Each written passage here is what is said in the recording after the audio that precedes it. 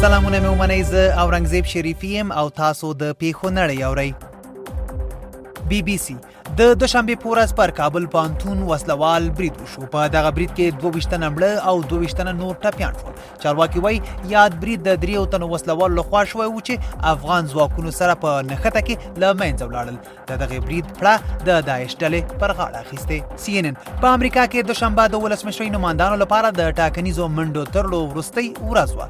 تر دې دمه په دغه هیواد کې نږدې 8 میلیونه خلکو مخکې له وخته رایه کارولې ده چې بې سارې او ریکارډ ګڼل کیږي. الجزیره د دوشنبې په ماښام د آسټریا په پلازمینه د ویانا په شپږو جلا جلا ځایونو کې وسلوال بریدونه شوي. د وروستیو ریپورټونو پر بنسټ په دغه برید کې یو ملکي وګړی او یو بریدګر وژل شوی او یو شمېر نور ټپیان دي، خو د پولیسو لخوا عملیات روان دي.